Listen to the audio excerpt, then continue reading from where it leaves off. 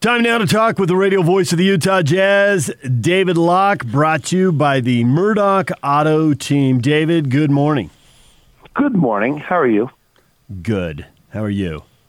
I'm good. You know, they didn't go small because they thought it was just a strategic advantage. They went small because their other choice was at that time was doing so poorly that they might as well try something.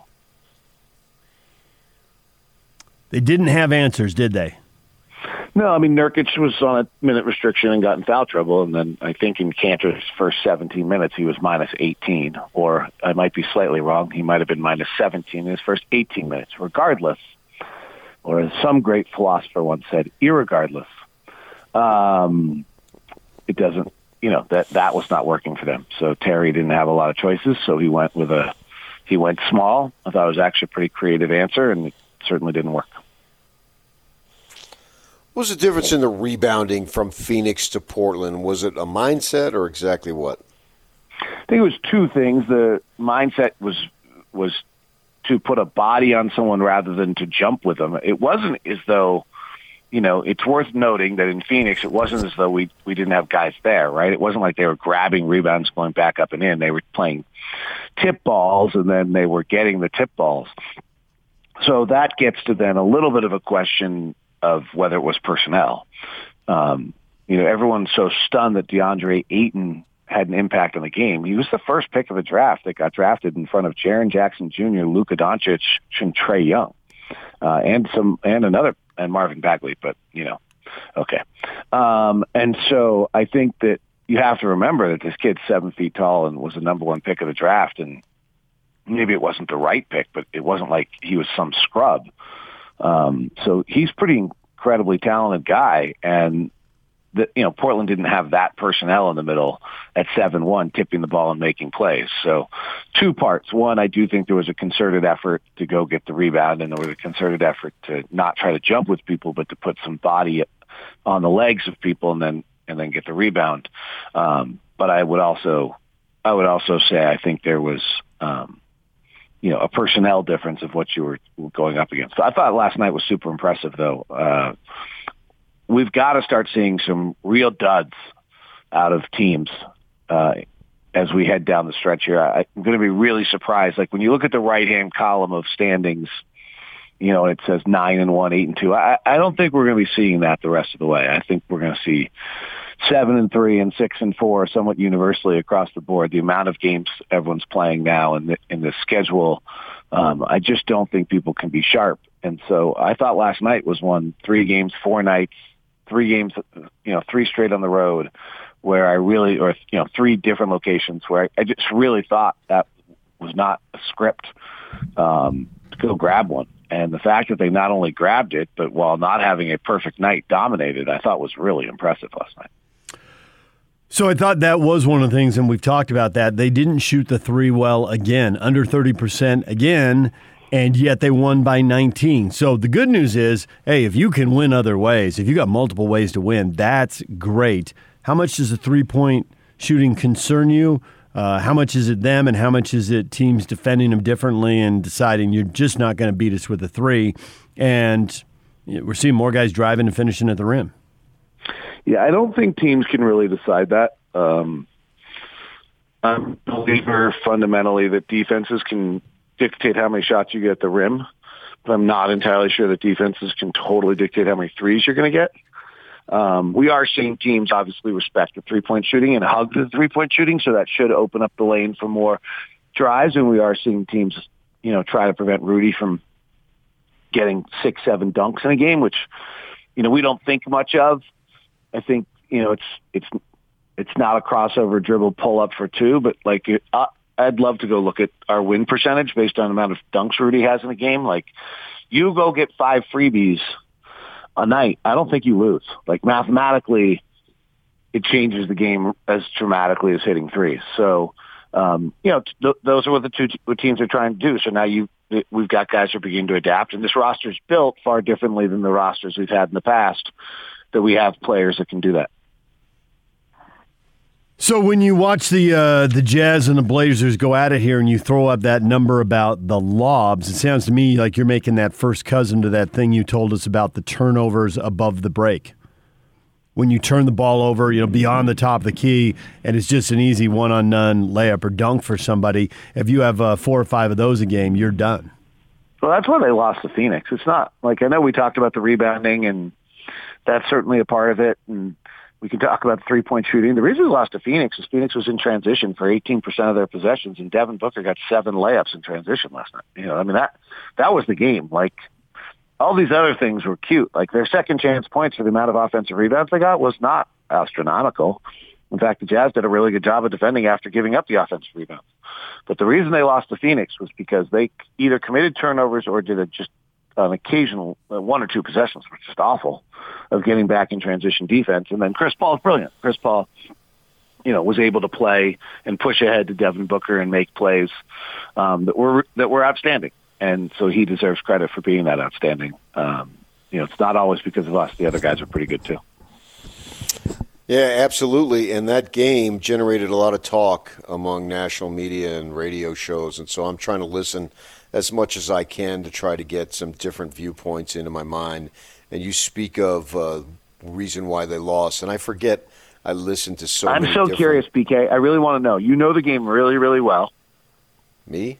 You know our team better than anyone you're going to listen to. So I'm just curious, who do you listen to? Well, I just go around.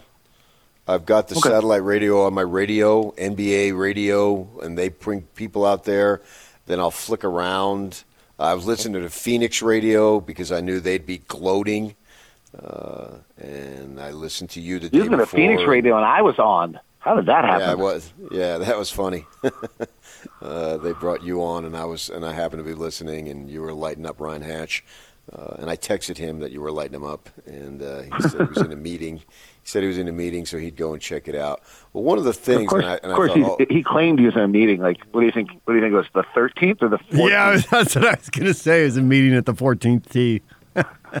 I don't know. Ryan Hatch. I'm in a meeting. I'm an executive. I'm important. Come on, don't BS us. We know you all the time.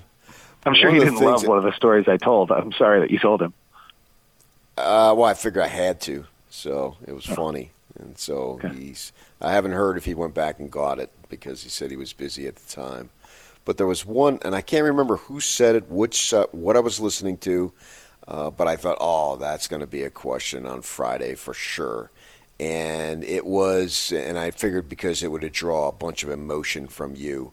And it was the point they were making was that the Jazz are so reliant on analytics that the commentator felt that this game, the analytics blew it for them because you talk about hug the three-point shooters, and the Suns aren't particularly a good three-point shooting team, and so they shot only 32% from the three because the Jazz were determined to take it away.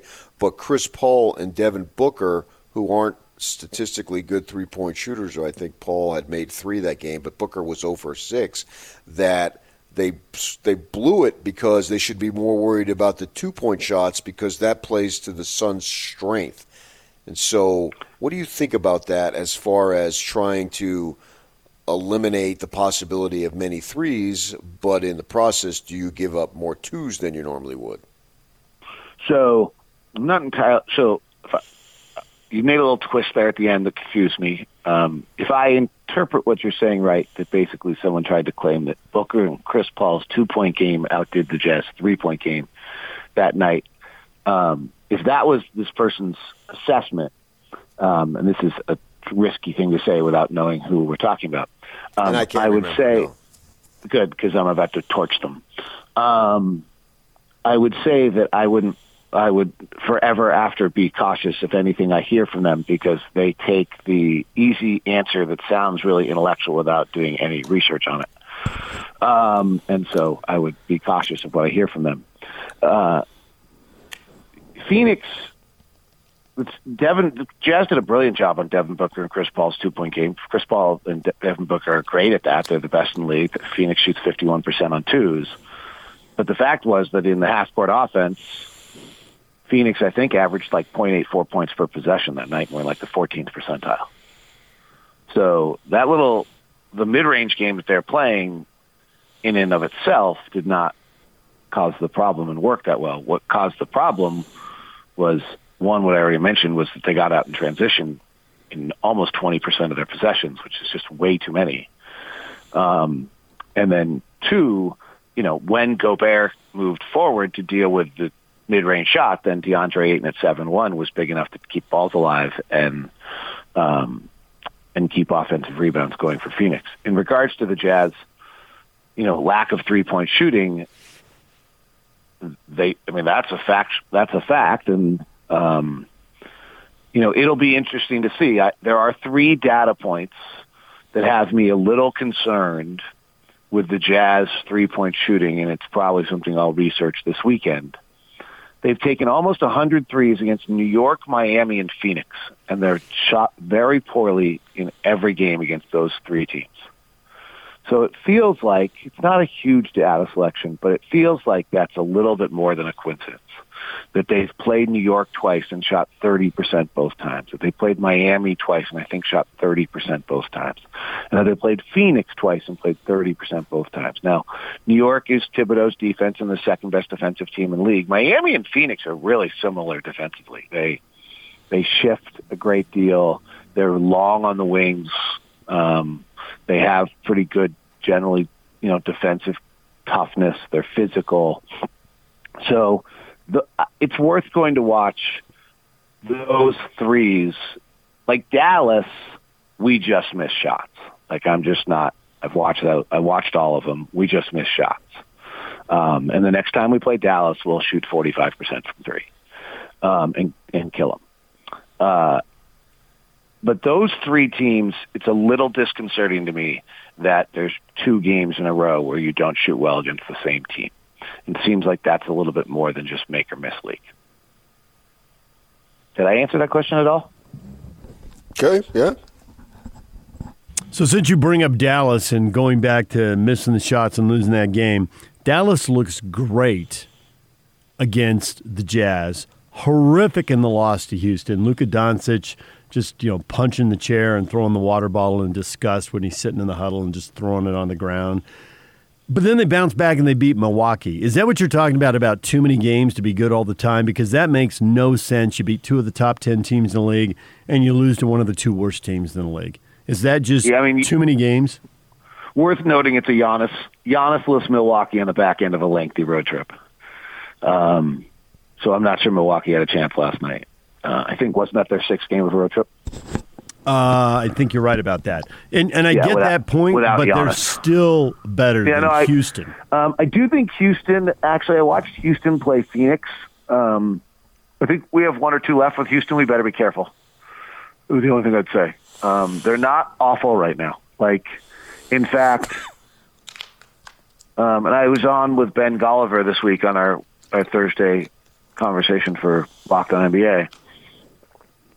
We discussed it actually on 2 of the trades that were made this year, that maybe the players that were traded and got all the headlines were wrong. So, I think there's a chance, he brought up this one, there's a chance that Kelly Olynyk's actually better than Victor Oladipo at this point. And I'm not actually entirely convinced that Wendell Carter doesn't help you win just as much as Nikola Vucevic. So Houston actually getting rid of Oladipo, he's so inefficient right now, and his leg's so not right. I think there's a chance that Olynyk's actually a better player for them. So Houston doesn't look like the team that lost 20 in a row. I've watched happen to we've played teams who have played them recently, so I've watched them. So just a note on that. But yeah, I think that is what I'm talking about. I also just think that from a Dallas standpoint, I had the exact same reaction you did, David. How's that possible? You just feel like watching them against us and Luka's dominance that you just wouldn't want to see them in a 7-game series, and they're ready to go, and here they are, and then they add Kristaps, and he has a massive 4th quarter last night, and they just feel like they're loaded. I do think they'll finish as a 6 seed. I do think they'll catch Portland. But that also might be recency bias that we just watched Portland not look good and watched Dallas look really good. The other one that's just hard for us, frankly, is that Rudy is such a force on the game that our experience watching teams is so different than everybody else's that you really have to go, evaluate Dallas and evaluate Portland by watching them play a normal team. Because Rudy just changes the game so much. There's nothing about playing us that I think gives me a good impression. Like, I think Nikola Vucevic is not very good because he just is awful against Rudy. And so that, they've won 3 in a row. I need to probably go back and watch Chicago win last night and see how good he was to understand that when there isn't the greatest defensive player in the world defending him, that he actually is pretty good. Well, David, as always, we appreciate a few minutes. Thanks for hopping on with us. And Joe Ingles will be along to entertain in about 45 minutes. So, gear up for that. I hope Joe as well. I was actually going to drop him an email today since that's our correspondence level. So I'll do that now. And I'm sure he'll be uplifted by my thoughts by the time he gets to you. All right. Thank you, David. See you later. DJ and PK. Stay with us. Got a Masters update with Brian Taylor from Real Golf Radio coming up at 9:05, and Joe Ingles is coming up in about 45 minutes right here on 97.5 and 1280 The Zone.